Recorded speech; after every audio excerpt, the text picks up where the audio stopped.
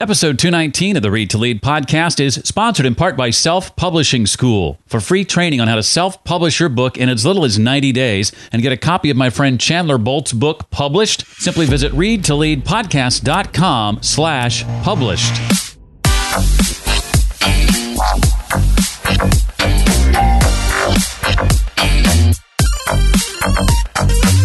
Innovation is really about taking a global challenge like climate change and creating new products and new commercially successful solutions to solve that problem. Hi, and welcome to the Read to Lead podcast. It's the podcast dedicated to your personal and professional growth. I'm your host, Jeff Brown, and I believe that if you desire to achieve true success in business and in life, then you need to want to be a lifelong learner. And a key component to that is reading intentionally and consistently. The Read to Lead podcast is going to help you narrow this very important reading list and bring you key insights and valuable ideas from some of today's most successful and inspiring authors. Today's guest is a brand new author. We'll be joined by Alice Mann momentarily. She's the author of Future First: How Successful Leaders Turn Innovation Challenges into New Value Frontiers.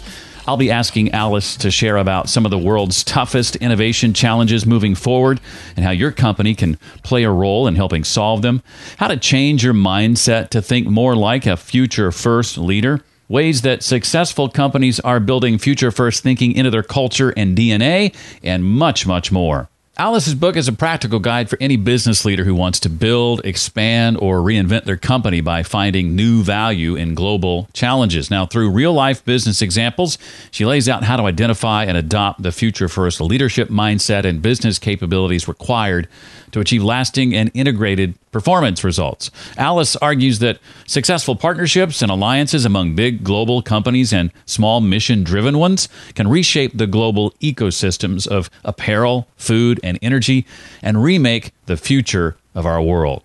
Like Alice, you've probably thought about writing a book at some point in your life. Maybe you've had people tell you you should write a book. Maybe you've even already started writing that book, or you have the entire thing in your head. You just haven't been able to get it down on paper. The fact is, writing a book is hard, right? And writing a book that actually makes money and gets read by real people, not just your friends and your family, is nearly impossible if you don't have a proven system in place that you can follow. Now, I mentioned my friend Chandler Bolt a moment ago. He's been on the show a couple of times. He's the founder of Self-Publishing School, which is an online education company dedicated to one thing: helping people like yourself get your book idea out of your head and onto paper as quickly as possible, and then getting your published book into the hands of as many readers as possible. And here's the exciting part. Chandler is hosting free training where he'll show you the exact process to follow to go from blank page to published author in as little as 90 days, and the exact book launch blueprint to follow to launch your book to $10,000 and beyond and earn monthly royalties month after month. Now, if you have ever thought about writing a book, whether it's an extra income stream or to generate leads for your business or to share a story you've wanted to tell, you owe it to yourself to sign up for this training, and it's completely free. You can register by going to this link, readtoleadpodcast.com/published. That's readtoleadpodcast.com/published. Oh, and when you register for the training, guess what? You get a free copy of Chandler's best-selling book, Published. It's a book with over 500 reviews on Amazon and normally sells for $15. If nothing else, I can't imagine why you would do this, but if nothing else, register for the training so that you can get the book for free. But do yourself a favor and attend the webinar too. Again, to sign up for it right now and get that free book headed to your door, readtoleadpodcast.com/published. Alice Mann advises senior executives on how to build their leadership teams and design their organizations to achieve their mission and strategy. And she's consulted with and coached scores of leaders of global Fortune 500 companies, preeminent nonprofits, and social enterprises to inspire and deliver strong performance results. She is former vice president at J.P. Morgan Chase, where she led large post-merger reorganization efforts. That's a mouthful. She holds a Ph.D. and M.A. in social and organizational psychology from Columbia University and a B.A. in history from Reed College. And she also taught a graduate course called Leading People at Columbia University. Alice's new book is called Future First: How Successful Leaders Turn Innovation Challenges into New Value Frontiers. I'm excited to have her here. Alice, welcome officially to the Read to Lead podcast. Thank you. Great to be here. Well, I know that publishing a book has been a lifelong dream, and this one was, I think, 3 years in the making, if I'm not mistaken. So I wanted to begin our conversation by saying congratulations. Thank you. How does it feel to finally get it out into the world? Well, it's a lot like having your first child, so you don't know what you're putting out into the world until it's actually out there. But it's a real journey, as you said, and from interviews to writing to publishing, each of those are very different steps. Yeah, and has the response been, I assume, favorable thus far? Yeah, it's been great, and I've been in a lot of good conversations like this one coming out of the book.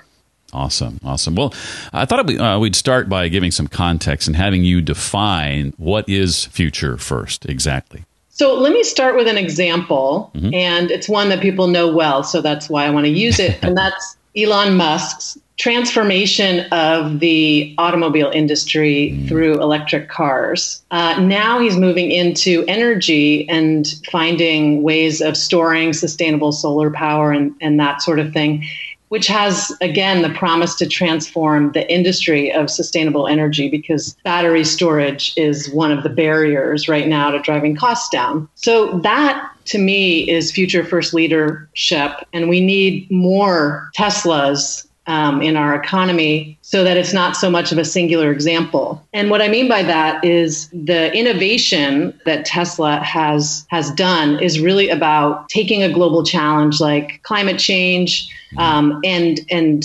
creating new products and new commercially successful solutions to solve that problem, not just out of a moral imperative, but in a way that is attractive and appealing to consumers, taking something like an electric car and starting in the luxury market and then driving the costs down so that it becomes more and more accessible and using that as a way to innovate the technology behind it along the way.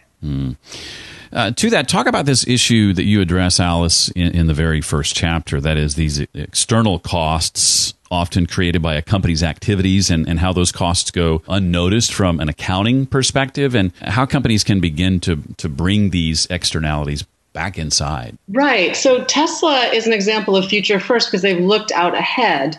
I think what happens with a lot of other companies is the problem catches up, the externality catches up with them, and then it starts to become a cost that they have to address. So Nike is an example of that. I think in the 90s, their supply chain and their social corporate responsibility practices in their supply chain became a scandal, and then they had to get ahead of it and bring some of those costs back in-house and really invest in better practices with their outsourced factories. Now I think that a lot of companies are facing that around, including Nike, around the Me Too movement and needing to look at the costs really of unfair treatment or not valuing all of their employees equally and not addressing issues of gender diversity and inclusion in the companies. And now there's a business cost to that if you lose leadership over some of those issues. So companies that can think ahead of some of those global challenges and bring and invest earlier in solving those problems, I think end up generating more value and not incurring the costs later on.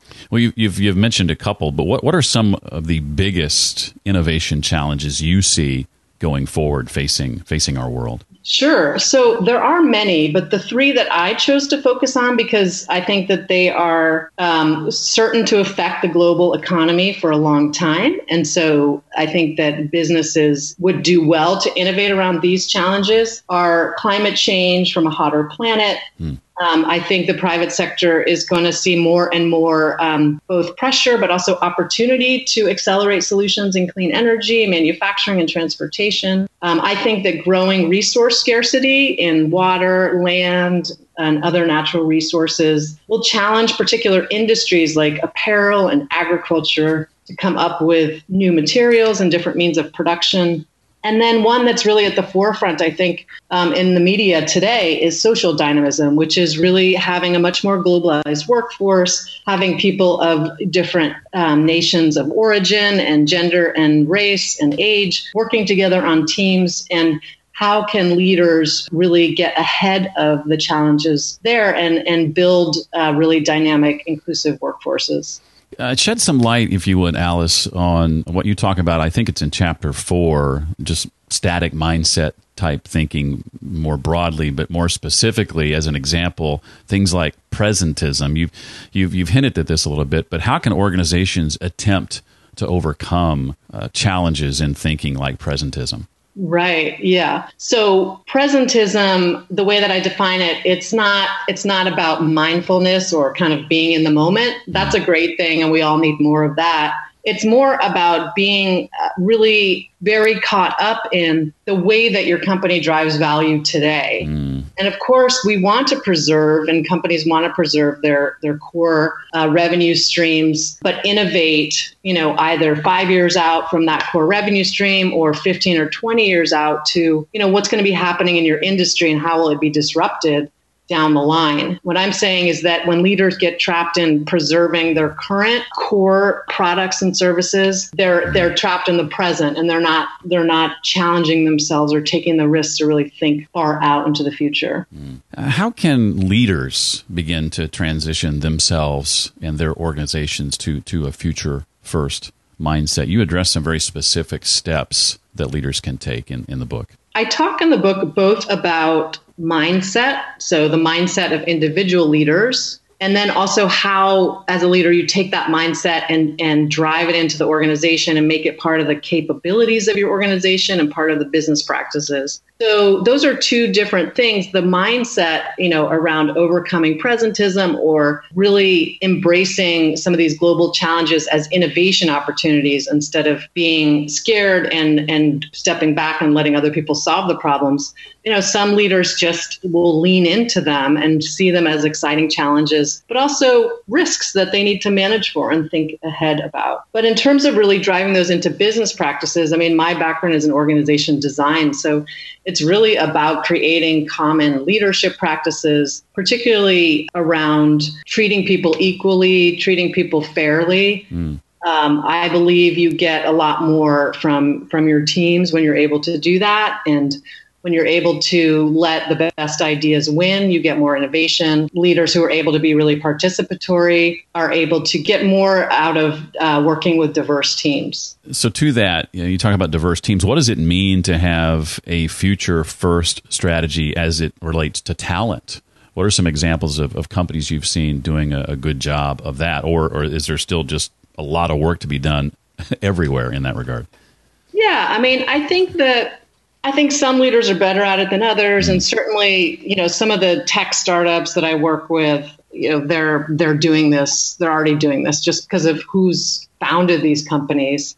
Sometimes it's actually younger founders are working, as they become more successful, they're managing people who are coming, in mid-career and have a lot of experience. And, so that's another dynamic. But the main thing that I see is that, especially in the bigger corporations, that leaders tend to manage up.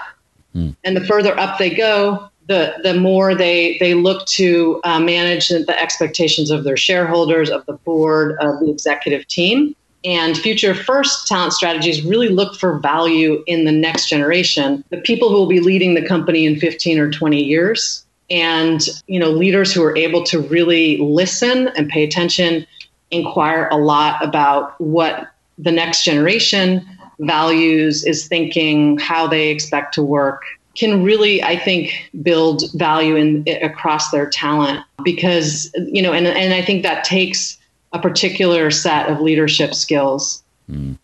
You mentioned Nike earlier. What are some other examples, some companies that you feel do a good job in building future-first thinking into their culture or into their DNA? So one example from my book is Revolution Foods. They've been around for about 10 years, and they're growing pretty quickly. They serve healthy meals in urban schools, and also like meal kits and that type of thing at the grocery store.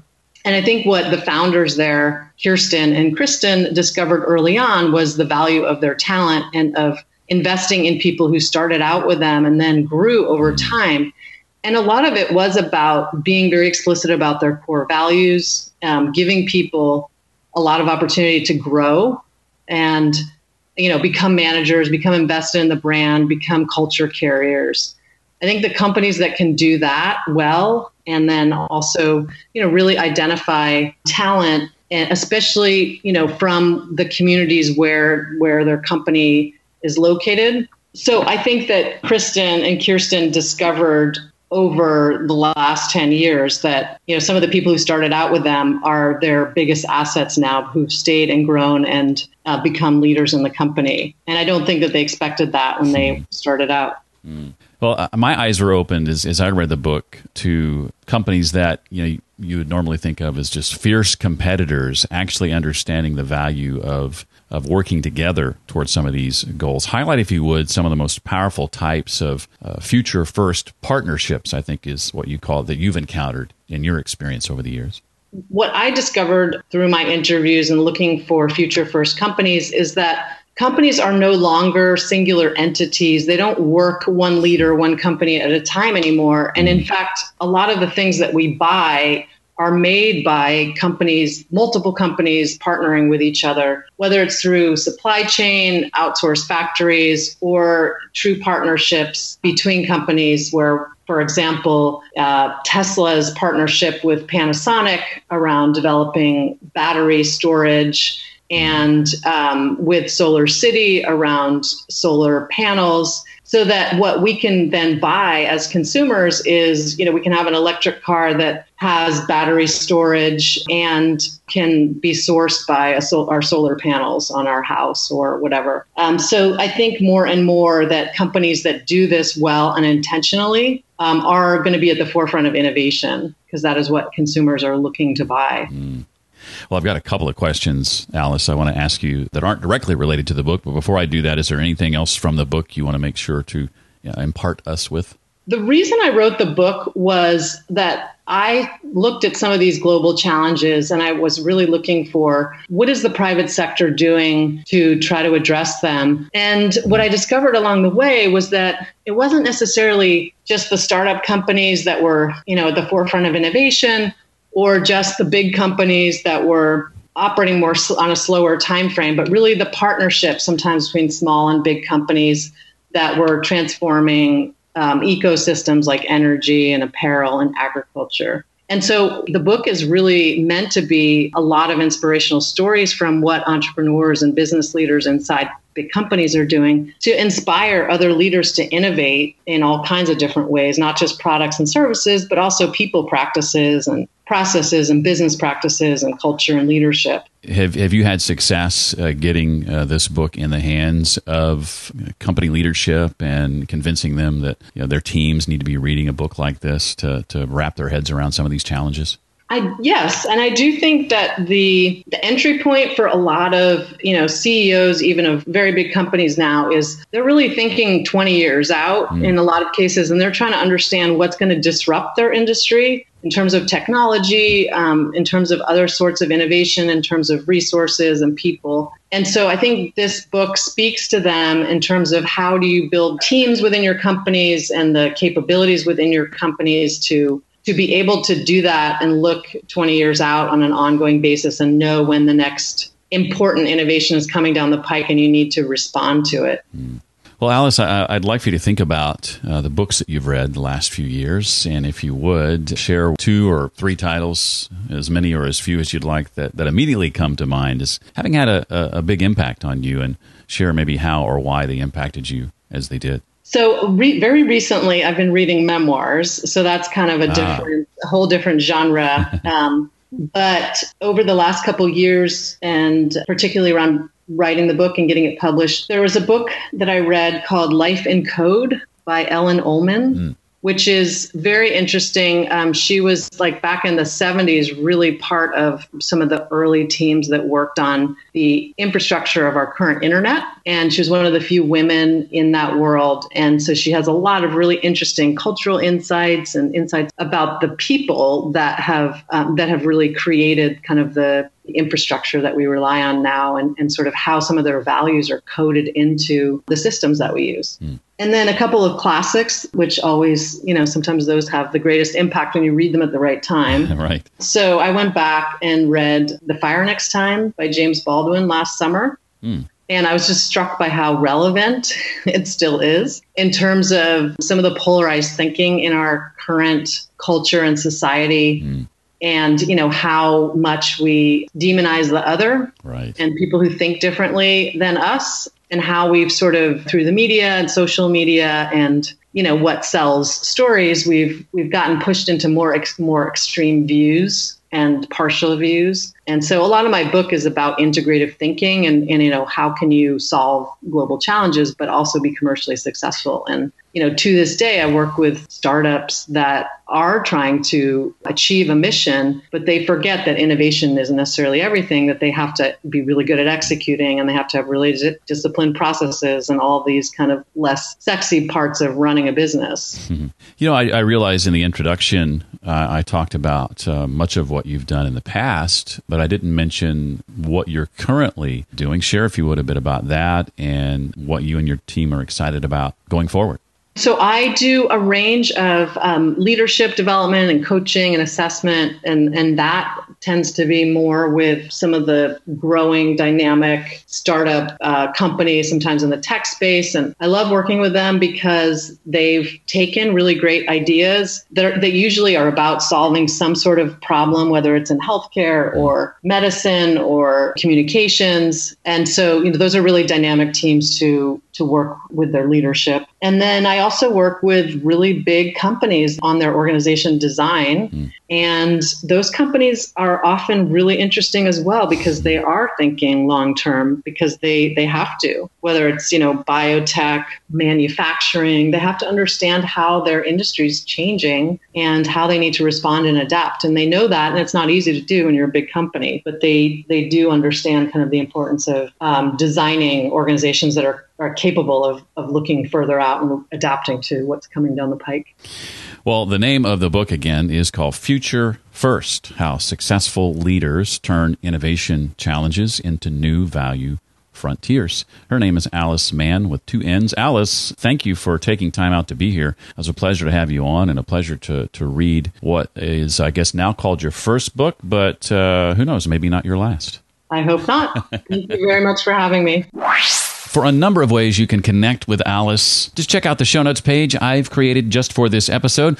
There you'll also find links to the books and other resources that Alice and I talked about today. All that can be found at readtoleadpodcast.com/219 for episode 219. And it just occurred to me, I have a couple of clients who started a podcast just a few weeks ago who exemplify, as well as anybody I can think of, future first thinkers. And it's a podcast of all things about water. Stephanie Savela and Ariane Shipley are passionate about water and ensuring that the entire world has access to clean drinking water. Their website says the world of water is full of specs and quantitative data, parts per million, parts per billion, telemetry, hydraulics, ROI, that sort of thing. And that stuff's vital to providing the world with safe, clean drinking water and sanitation services. But it's not enough. Those things aren't memorable. They don't resonate. They don't inspire. And so they created their podcast called Water in Real Life because they believe that the future lies not only in those specifications and data, but also in the space between people passionate about moving things forward. Stories fill those spaces, they say. And the stories they tell are meant to inspire, instruct, and incite action. Without action, we run in place. And I could not agree more. If you want to check them out, visit the-h2duo.com. That's the H2duo.com for the Water in Real Life podcast. And this episode is sponsored by Self-Publishing School for free training on how to self-publish your book in as little as 90 days and get a free copy of Chandler Bolt's book published. Visit readtoleadpodcast.com/published right now. Well, that does it for this week. I look forward to seeing you next time. Until then, remember, leaders read and readers lead.